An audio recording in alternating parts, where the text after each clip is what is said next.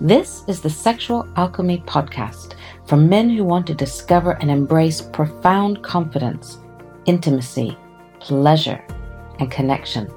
I'm Rebecca Lowry, and I invite you to explore who you really are as a confident, sexual, and sensual man. Whether you're dealing with specific sexual issues or you just know there's more to it than you've experienced so far, this is a safe space for you to learn, grow, and expand your erotic potential and possibilities.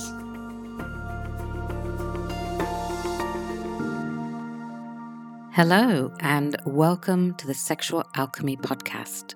Today, I want to talk about shame. Shame is pervasive in our world, wherever you grew up, whatever background you come from, whether your family was super loving or not. Shame is something that we learn. I don't think that we come in with it naturally, and it has the potential to pervade and shut down almost every area of our life. So shame is when we feel not good enough, or like we've done something wrong, or like actually when we feel we are wrong. That's more like what it is. It's when we feel we are wrong.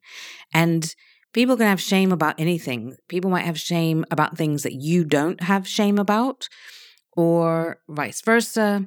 I think it's something that we start picking up very early in life. For example, when a parent goes to change their baby's nappy and they open it and it smells, they make a face. And and I'm sure I did that myself. But what does that teach that child? It's subtle things like that can go in. It's not always big, obvious things like teasing or bullying or, rude things being said. It can be, and often is, very subtle cues and hints and things that happen that teach us shame. And so think about, what do you feel shame about? Do you feel shame, or do you know people who feel shame about their bodies? Or do you feel shame about particular parts of your body? Do you feel shame about things you have or haven't done, or you have or haven't said? That's because you've been taught that there's a right way to do things, or a right way to be, or a right way. And if we don't live up to it or get it right, then we feel embarrassed or not enough. And, I think shame is killing off people's joy. It's killing off people's adventurousness, killing off people's courage, killing off people's willingness to stand up and be seen and take a risk. And you may be aware that there's so much shame around sex and sexuality and pleasure and bodies and how we express ourselves and, anything to do with that area. I often say there is this likeness between sex and money. So people feel ashamed if they have a lot of sex or a lot of money, and they feel ashamed if they don't have a lot of sex or don't have a lot of money. It's like we can't win either way.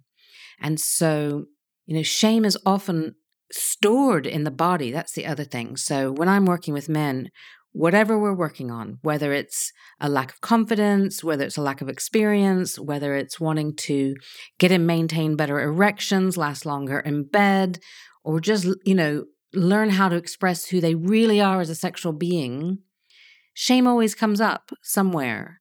Whether it's shame about the thing that they're learning or the shame around the thing that is or isn't working for them, I will almost always find some shame in their body that needs to be released and let go of. And how does it show up in our body? It can show up in really obvious ways, like aches and pains or stuckness or, a tenderness there. It can show up, if you're using your hands on your body, it might show up as what feels like a knot or a hard place, or just intuitively you might feel like, this place, and it needs to let something go, and you can gently massage it or rub it or tap it or, ask it what it needs and have the intention for it to let go of shame and anything else that doesn't serve you.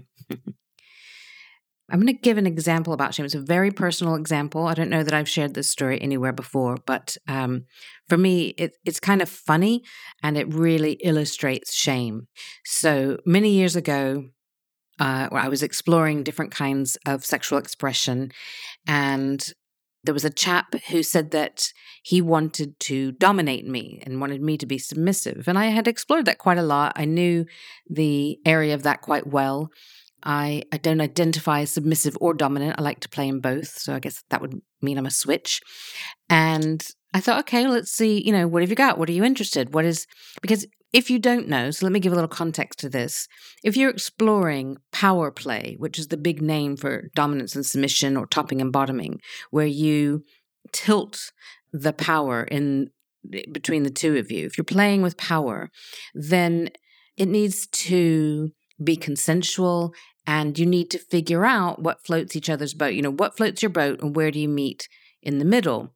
And so, because there's lots of ways to be submissive and there's lots of ways to be dominant. And don't you worry, I'm going to cover that on another post. I was asking him, what's his way? What does he like? Some dominants like to just be verbally dominant. Some like to, tie you up and spank you. Some like to have you be in service to them in a certain way, and so, you make them a sandwich or something, lots of different ways to be submissive or dominant. So what he said was he was really into humiliation and he wanted to humiliate me. Now, at this point, I thought, a lot of people who play with humiliation don't understand it. And you can play with humiliation and it can be arousing for, the dominant and the submissive, as long as it's not reinforcing shame. Because here's the thing, you can only humiliate someone if they feel shame about a thing, right? So he said, and so at this point I thought, he's probably not going to be able to humiliate me because I don't have shame around much.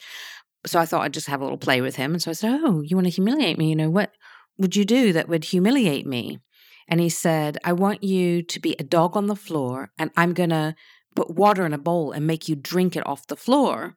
And I said, well, that would be kind of fun. I could play a dog or a puppy. I haven't done that before, but I think that would be fun. And it wouldn't humiliate me to drink water out of a bowl on the floor. I don't care. I'm happy to give that a try. And he said, but it would be really humiliating. And I said, well, not to me, it wouldn't. I think that would be fun and it would be cute and you could pet me. And he just couldn't believe that I wouldn't be utterly humiliated to drink water out of a bowl on the floor. Whereas it just doesn't humiliate me. I don't have any ego position around that. I don't have any care for somebody wants to see me do that. I can do that. I don't have any shame around that at all. But clearly he did. For him, it was just like the most mortifying thing that he could think of.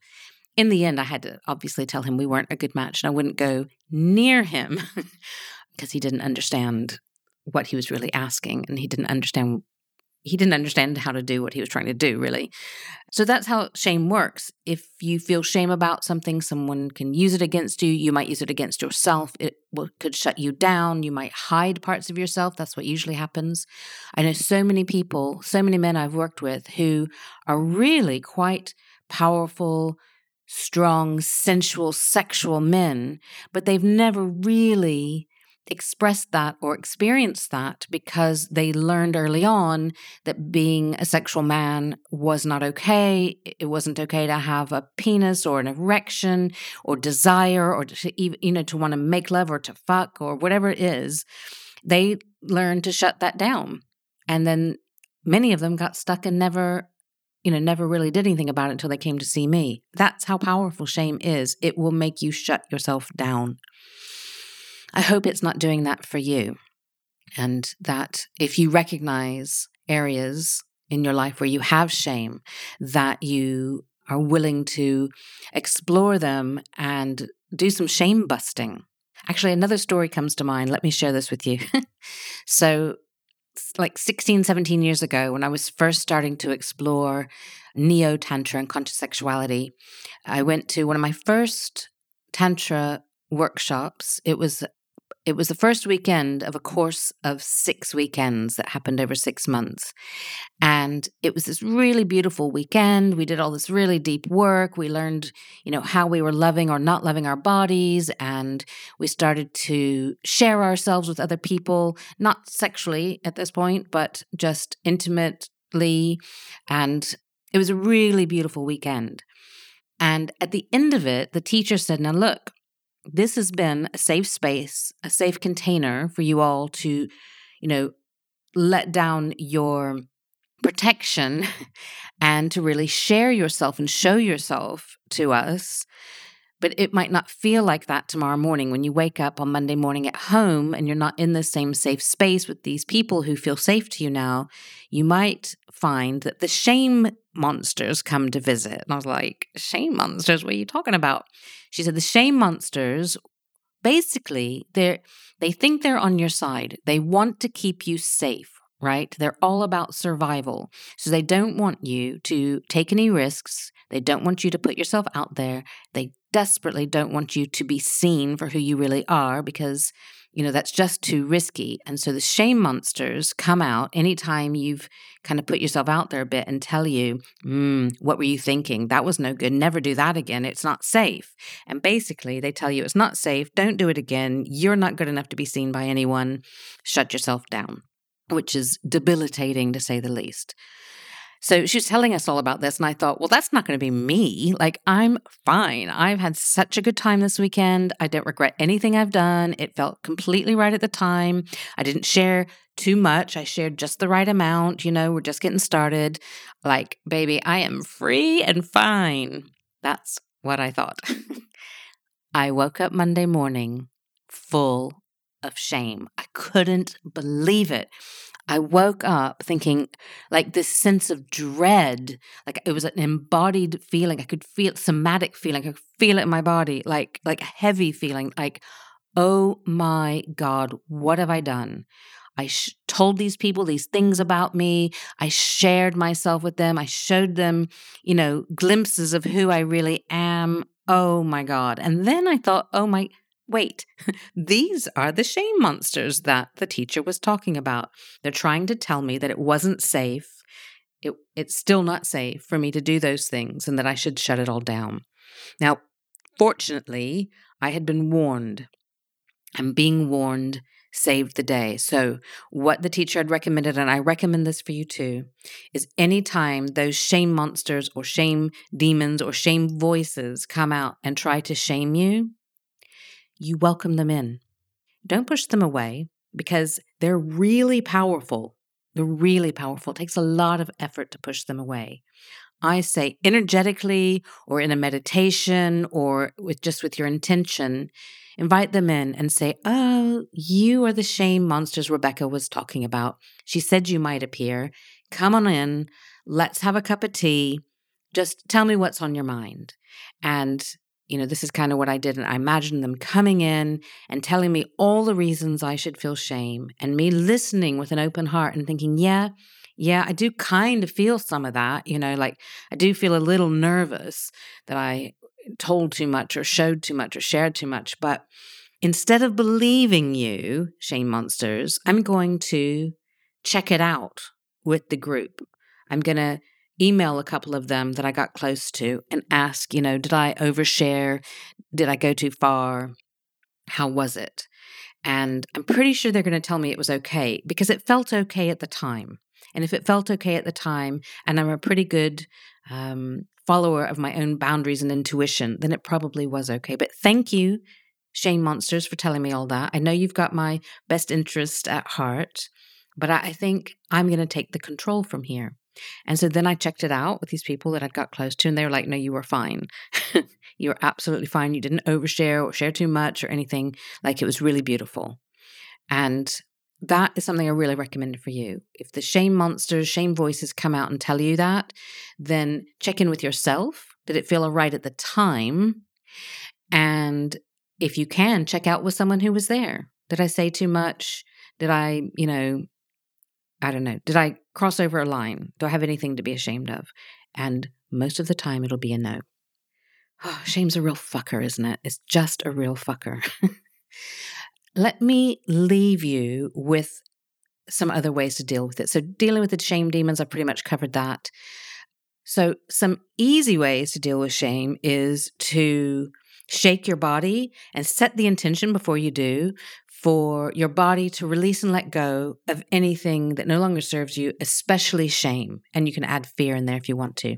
And then start shaking your body all over like jelly on a plate.